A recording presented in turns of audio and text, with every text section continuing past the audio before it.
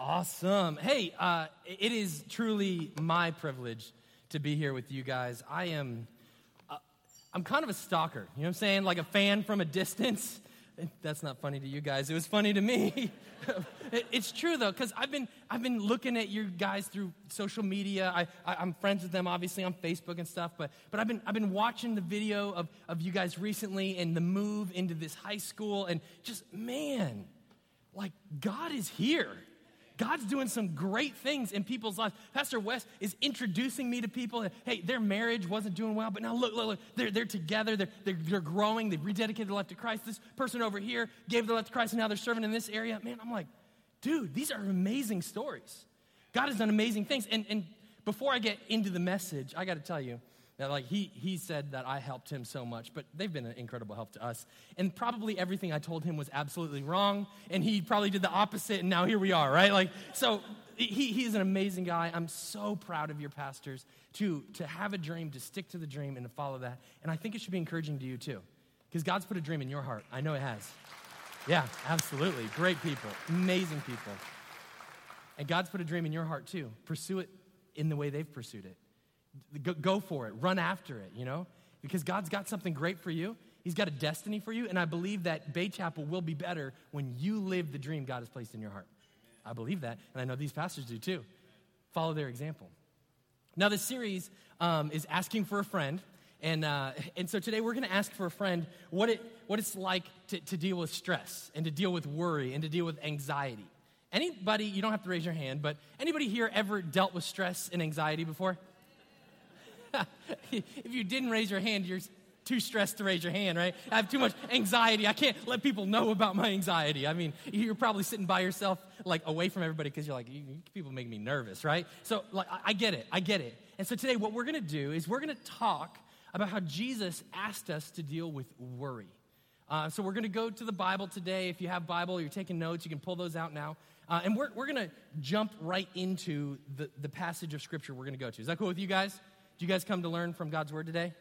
Good. Okay, good. All right, so we're going to start with Matthew chapter 6, verse number 25. And it says this: "Therefore I tell you, do not worry about your life." This is Jesus talking. And Jesus says, do not worry about your life. Are you done worrying now? He said not to, so you just turn it off, right? Is it that easy? But he said do it. So how do we do it, right? He says don't worry about your life. And then he goes on. What you will eat or what you will drink or about your body, what you will wear, is not life more than food and the body more than clothes? He's asking us not to worry about the provision, about the clothes, about the food, about the things and the stuff. And I think what he's really alluding to here is we worry about things that can't actually fully and finally satisfy us. If you eat, what's going to happen? You're going to get hungry again, right? If you worry about your clothes, are those clothes going to last forever? No, the answer is no, it's not. You can talk back to me. Okay? Are those clothes going to last forever? No, they're not. They're not. So Jesus is saying you're trying to find life in things that can't bring you life. So don't worry about the things that can't bring you life. Come to me. I'll give you real life. I'll give you life that satisfies. And so each one of us have a choice. We stand kind of at a crossroad. Do I find life in Jesus, or do I find life in the things and the stuff? Do you see what he's saying there?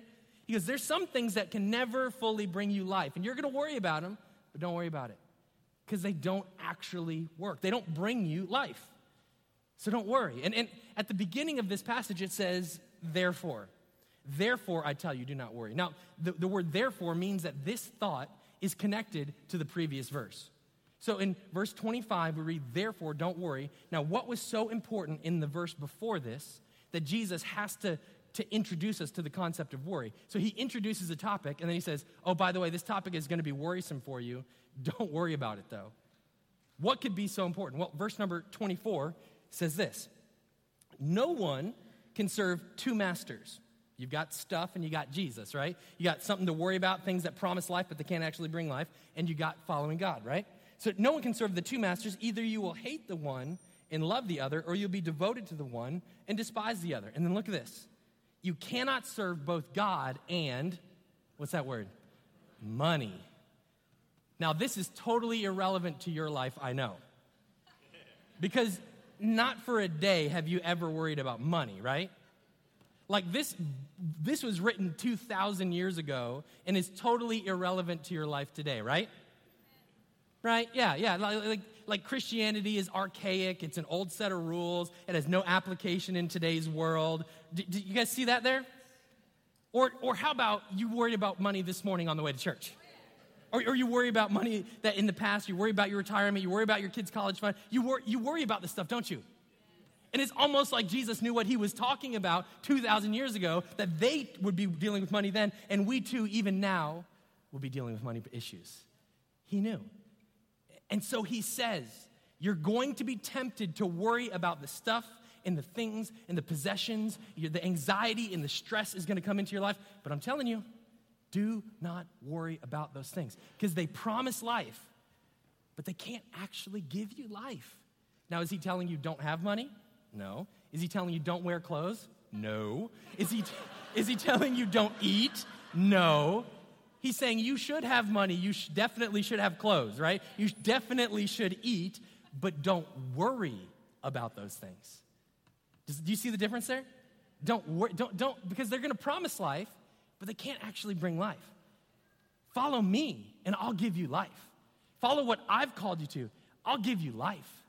So we all have this crossroads in front of us. So if we're dealing with stress, we're dealing with anxiety, and we're dealing with worry, usually there's something in the way between us and God. There's two choices before us, and we're choosing to worry over something we can't control instead of finding our rest and our peace in Jesus himself. And so Jesus introduces us to this. Now, that's verse number 24. We already read 25. Now we're going to go to verse number 26, okay? We're just going to walk our way through this verse. All right, so Jesus tells them, look at the birds of the air. They don't sow or reap or store away in barns, and yet your heavenly Father feeds them. Are you not much more valuable than they are? Can any one of you, by worrying, add a single hour to your life? So Jesus says to them, see the birds of the air? They don't sow or reap, but they also have everything they need. So is Jesus telling you, don't sow or reap? Don't write a budget this month. Just blindly spend on faith? He's not saying that. He's saying don't worry about it. Write your budget, sow, reap, work, get all that done. Don't worry about it. But and as we are doing that, don't let worry capture your heart. And then he sums it up with this one question, and it's powerful. He says, who of you, by worrying, can add a single hour to your life? Here's what he's basically saying. Did it work? When you worried, did it work? Did it help you? Did you add an hour to your life? Did your budget get better because you got worried? Did you eat better? Did you dress better? Like did worry work? And the answer is no, worry doesn't work. So don't worry. Now let me rephrase Jesus' question. He goes, who of you worried has lost an hour or added an hour to your life? Who of you by worrying has actually lost an hour from your life? I've been there. You couldn't sleep, so what'd you do? You lost that hour of sleep. You worried, and you worried so much you made yourself sick, right? You took an hour off your life. You lost an hour of your life worrying. See, worry doesn't work. In fact, it's so negative that researchers have found that if you can go through life without worrying, without stress, you'll actually live longer and have a happier existence. That the number one cause of some heart issues is just stress and worry. And here's Jesus 2,000 years ago going, it's not working. It doesn't work. Don't do it. The birds of the air don't worry. And you're more valuable than they are. I care for you that much more. All right, so and so it continues into verse number 28. And don't worry about clothes.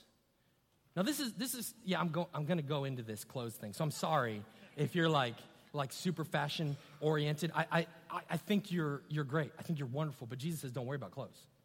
Like as in don't worry about what kind of clothes. Worry that you're wearing clothes. I think that's important. But isn't fashion like so subjective? Like if I drape the right kind of material across my body in the right way, people will like me.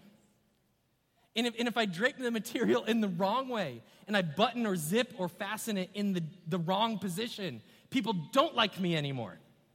And I can get caught up in this, can't I? That if I have the right patterns or the right laces or the right somethings, right? Like something, I get to be accepted by other people. Is that what we're living for? To be accepted by other people? Now, should you look good? Look your best. Do your best. Man, if you need to dress up for something, dress up for something. If you need to look good, but don't worry. That's what Jesus is saying. Don't let this fashion direct you. And he says this. He continues, see how the flowers of the field grow? They don't labor or spin, yet I tell you, not even King Solomon, the richest king, the wisest king of all of Israel, even Solomon in his splendor wasn't even dressed as nicely as one of these. If that is how God clothes the grass of the field, which is here today and gone tomorrow, and thrown into the fire, will he not clothe you? Oh, you have little faith. Now, in my family, I have 4 kids. I have 3 girls, and the youngest is a boy. And so my wife and I decided that we were going to have 2. Then we started our church, which is really like our 3rd kid. And so there's a 5-year gap between kid number 2 and kid number 3. And so we thought if we have that 3rd girl, she's a girl, we thought, man, if she's 5 years younger than the other 2, she's going to be the most spoiled little brat on the planet, because she's little and she gets her way. And so we had another kid to kind of do sets of 2 and 2. I don't know if this is like really deep and spiritual for you, but that's what we decided to do. And it just so happens that 4th one's a boy. And let me tell you, boys are different. So different. He leads head first into everything. He's always got bruises across his giant blonde head. He's just like me. Big head, moves fast, bruises all down his shins. And let me tell you, a boy's definition of fashion is much different than a girl's. The other day, my wife showed up at church with the kids, and she's like, babe, I don't know what happened. I put him in the car clean. In the 10 minutes it took us to get to the church, he got dirty. He's buckled. He can't move. I don't know how he did it. It's a miracle. He did it. And one day we were in the car. There's the 6 of us are driving around, and his sister, Addison, is sitting next to him. She is 9 at the time, and she is a girly girl. She loves things that glitter and sparkle and shine. So she's got her hair all brushed out straight, and she's got these like bedazzled looking things that like glue into your hair, like stick into your hair, like a bedazzled jeans, you know what I'm talking about? But it's for like her head, right? So I'm like, I don't get it. It's great for a 9-year-old girl. She thinks it's wonderful. And her little brother's sitting next to her, and he goes, Addie. And she's not paying attention. I'm like, babe, just say hi to your brother, right? And he's one of those parenting things. I was like, Addie. She's like, what? He goes, you got garbage in your hair. What's fashionable to a 9-year-old girl is not fashionable to a 2-year-old boy, right? But she kind of has it coming because she can throw some of that shade just like he can. We were on a road trip. We like to do these epic family road trips, and I'll talk more about that a little later. But we were in Laramie, Wyoming in our car, and I stopped to get some gas, and this guy comes up, and he needed gas to get to another city. And so he's bumming gas off people at the gas station. You ever meet people that do that? Okay. And so he's dressed like a person that would bum gas off of you in a gas station. And piercings, I have nothing, I personally don't have any preference on piercings, whatever. He had a lot of them, okay, just like all over. Tattoos don't bother me at all, but he had a lot of them all over. Camo pants and a vest, and cut off sleeves. And it's just very much a 20-something that bums gas off people in a parking lot. Does that make sense? Like, you get the mental picture, right? Well, while I'm talking to this guy, I give him a couple gallons, and I try to be the love of Jesus even when I'm on vacation, right? Because pastors have to go on vacation. And inside the car, my daughter, 9-year-old daughter, is talking to my wife, and she's got a million questions. Who's that guy? I don't know, babe. Why does he need gas? He's probably going somewhere. He needs gas for his car. Why did that? And eventually the conversation goes down to my wife just going, he needs gas to get where he's going because he doesn't have any money. And she goes, oh, okay. It looks like he spent all of his money on weird clothes and tattoos. Just straight, not even a hesitation or delay. So what's fashionable to a 20-something-year-old guy is not fashionable to a 9-year-old girl, and what's fashionable to a 9-year-old girl is not fashionable to a 2-year-old boy. You see, it's also very subjective. Yet here we are, we stress and we look and we run after things that promise us life. If you wear this, if you look this way, you'll be accepted, you'll be happy, you'll be loved, but does it work? Right? Does it work? And the answer every time is no. Eventually it wears off, right? Eventually it looks like it doesn't go anywhere. And so Jesus is saying there's a choice. Are you going to follow me and find your rest in me? Or are you going to try and find life in these other things? Now, should you look your best? I think you should. I think you should always try to look your best. I think you should always represent your life and the gospel well. You want to have those doors open to you, but you don't worry about it. Amen? Amen. Okay, so the passage continues in verse number 31. So don't worry saying, what shall we eat, or what shall we drink, or what shall we wear?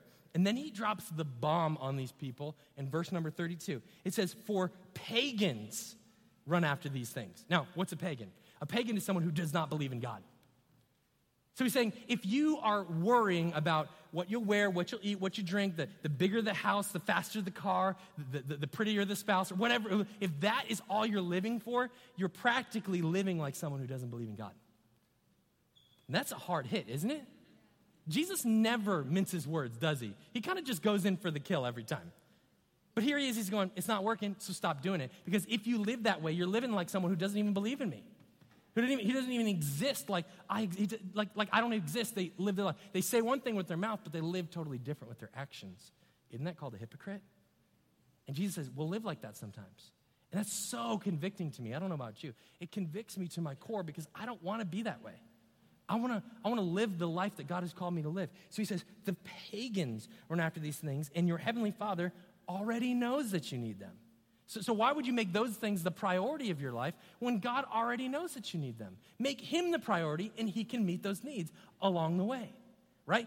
Put God first, and all these other things will be added to you. So don't worry saying all these things. And then in verse number 33, he sums it all up, but seek first his kingdom and his righteousness, and all these things will be given to you as well. He's saying if you chase after earthly things, you make them the priority of your life, that all your worry and all your stress and all your anxiety is wrapped up in these things, you may get those things, but you will miss out on the best that God has for you.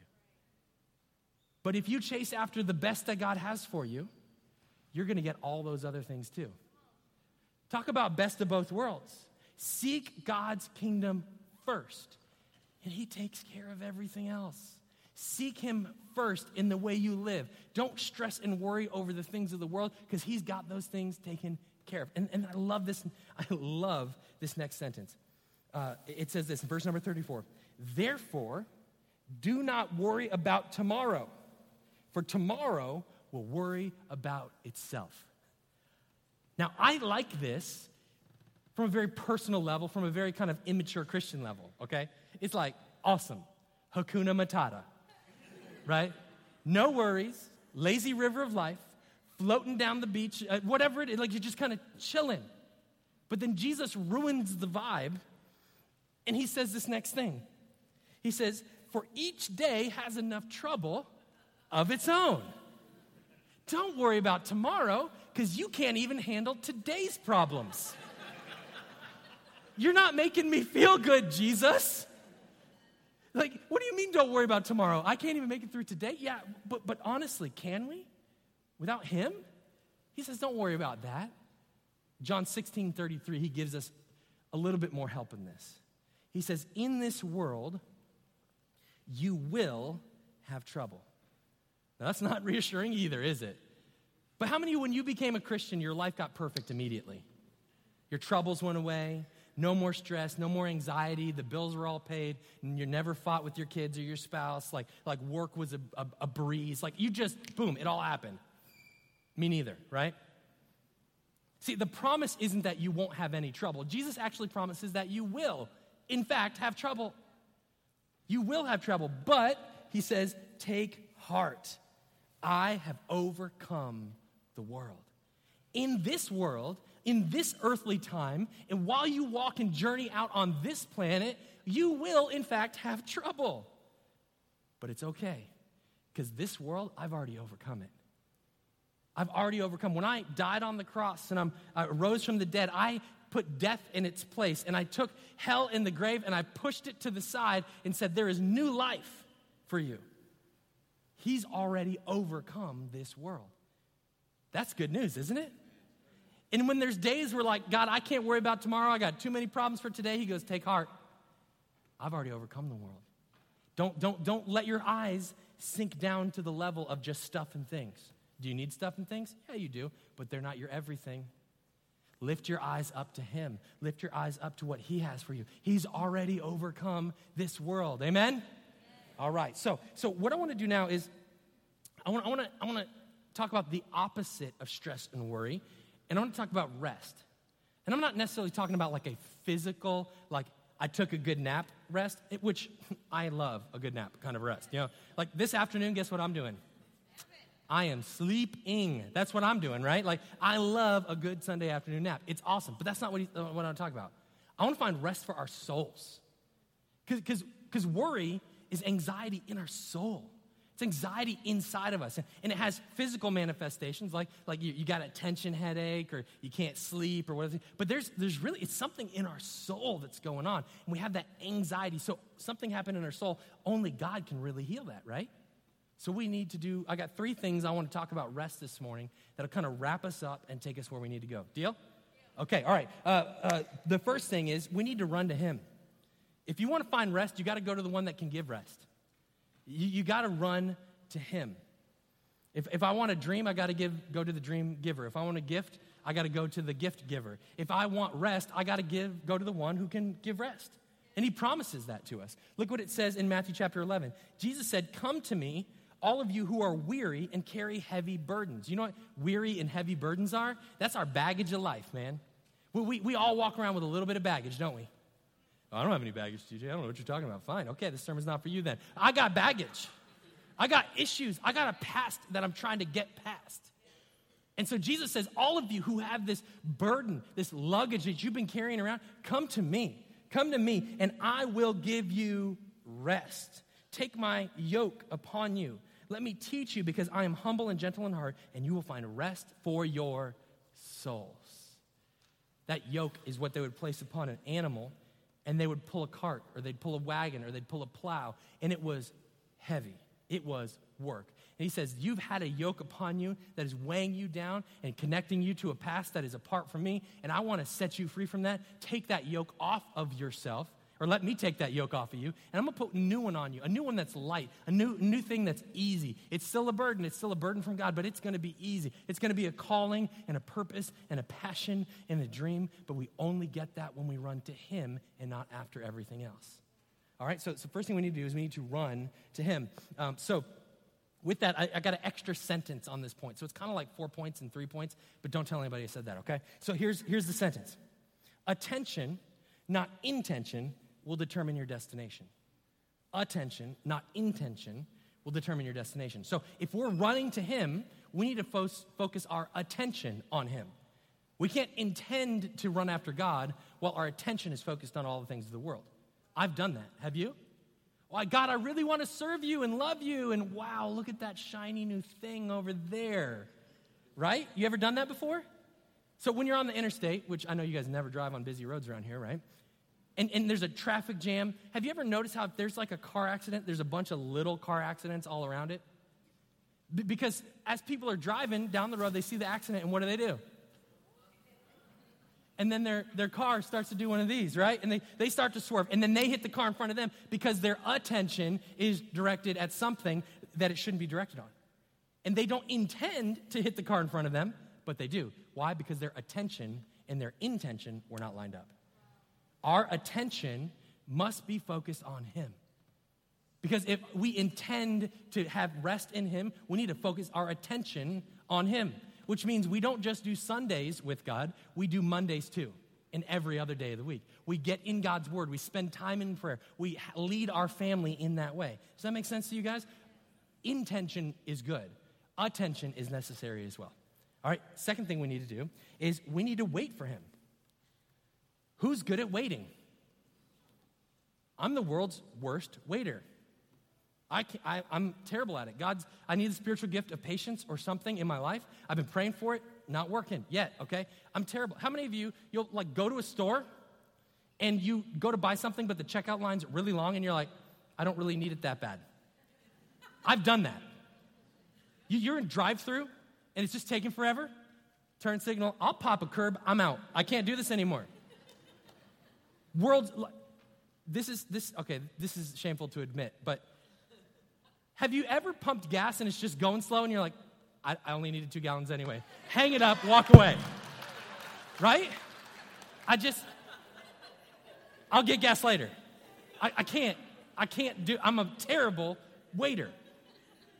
Anybody else like that? Yeah, okay. My people. But there's one thing you've got to wait on, and that's God himself. He might not take you where you want to go today, but he will eventually. And waiting is a part of the healing. Waiting is as important as the destination, because it's in the time of waiting that you actually find rest, when you are forced to slow down. I told you guys that we do road trips every year, right? Me and my family, we throw the 4 kids in. And people tell me all the time, oh my gosh, how could you possibly drive across the nation with 4 kids in your car? It doesn't make any sense. This is insane.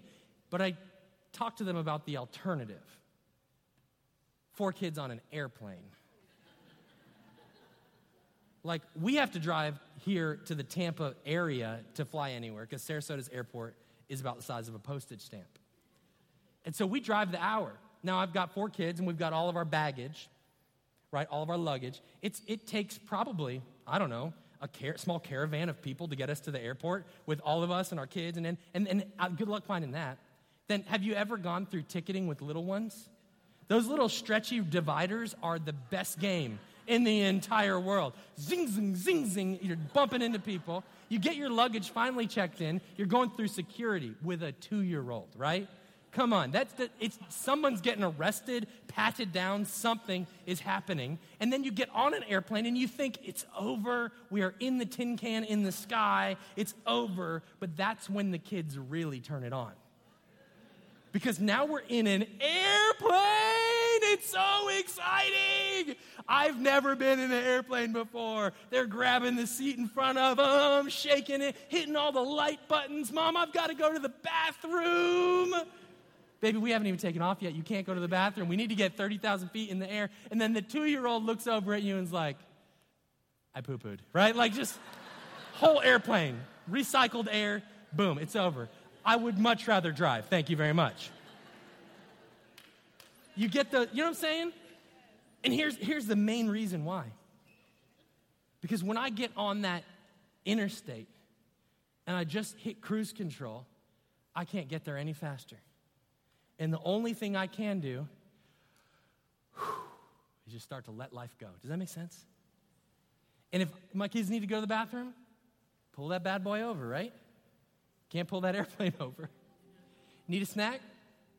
Okay, grab a snack. Need to stop for the day, stop for food. We do whatever we want, whenever we want. Does that make sense? And I can't get to my destination any faster. I just have to wait. And sometimes as you wait on God, you feel the anxiety. God, would you make it faster, faster, faster, faster, faster? And he goes, you're not ready for the answer yet. Slow down. Let me give you peace. And then we'll see the dream start to become a reality. Final thing, number 3, remember all he's done for you. This is a short point, but remember all he's done for you. Psalms 116, the psalmist writes this. He says, let my soul be at rest again, which means at one time his soul was at rest, but it's currently not restful. Maybe you walked in this morning and your soul is not at rest. You remember a time in your life where it was different, where it was better, where you were at rest. You did have peace. Anxiety wasn't taking you over, or stress wasn't taking away your sleep. But in this moment, you might be going, man, I need that again, just like the psalmist wrote. Let my soul be at rest again. For the Lord has been good to me. He begins to remember. He has saved me from death. I remember that in the past. My eyes from tears. I remember what he did for me. My feet from stumbling. And so I walk in the Lord's presence as I live here on earth. I walk in the Lord's presence. I don't walk after things, my bigger castle, my faster chariot, right? Like, I'm not after those things, but I walk in whose presence? The Lord's presence. That's where rest comes from. Waiting on him, slowing down, running to him, and finding rest in him once again. He's done it before. Is he going to do it again? yes, yes, yes. And if he's never done it in your life, I'll tell you, personal experience, he's done it in mine. He's done it in your pastor's. And I promise the same God that has brought me peace and rest in my life at the hardest of times, he's going to do the same thing to you guys. He can bring rest into your life. But it all starts with a relationship with him. We've got to have that relationship. It starts right there. It's what the Bible will call salvation. I'm saved from a life apart from him, and I enter into a relationship with him. And this morning, if you're feeling anxious and stressed, give that away to him and accept the gift of a relationship, forgiveness from him, and start anew fresh with him. Here's what I'd like to do. If you don't mind, maybe I'd like to have a quiet moment where you reflect on everything we've talked about today. If it helps you to kind of focus, you can close your eyes, bow your heads. But no one moving around or talking, just kind of a quiet moment between you and God. There's a couple responses here this morning that you can take. Maybe you're anxious and you need to wait. This is the time to pray for that time of waiting. If you've been doing it on your own strength and you need to run back to him, this is your time to pray that, to talk to God about that. But for some of us in the room, especially a room this large, there's someone here that said, you know what? You would say, I've never actually trusted God with my entire life. But today's the day that you can do that. Today's the day that you can say, God, I'm going to give you everything I am. God, I've been doing it on my own and it's not working. In this world, I do have trouble, but I need to know you, the one who has overcome this world. If you're here this morning and that's you, I want to pray with you. I want to lead you through a prayer that is so simple, and it's not special because it's my words. It's special because it's your heart connecting with him. So if you don't mind, right where you are, just praying with me. Father, this morning I receive your grace, your forgiveness. Thank you for sending your son to die for me, to give me rest from my past, release from the baggage, and hope, Lord, for my future. And this morning, God, that the things that have held us back from you, the things that have distracted us from you, I pray, God, that you would pierce our heart and our soul on those things. May we continue to run after you. In your name we pray. Everybody says, amen. Come on, let's put your hands together for people. Pray that prayer.